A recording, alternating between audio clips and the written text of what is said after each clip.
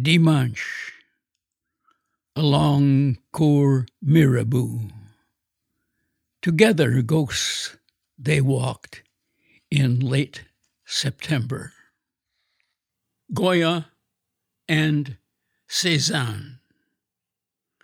Tall beech trees shedding summer quietly on sun-flecked window boxes and colored cobblestones in waning afternoon.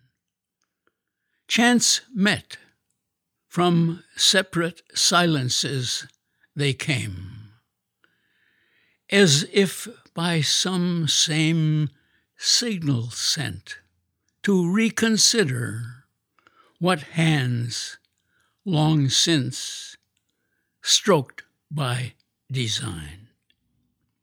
Nothing has changed, said Cézanne, seeing the canvas effortless arrange itself.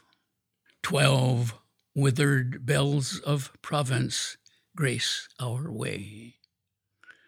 No longer lithe, nude bathers commingling by the lakeside, but gaudy dresses crammed on benches, pensive and resigned, watching iridescent dreams flow separately through autumn's steadfast, expiring afternoon.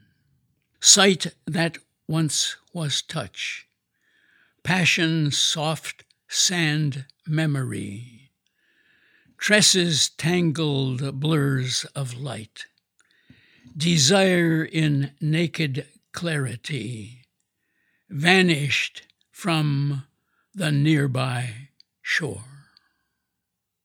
The bald man, short, round-faced, bespeckled, waistcoated like a baron, looked at the ladies triple-benched, diverse, cloaked in the nightmare garments of his tormented legacy.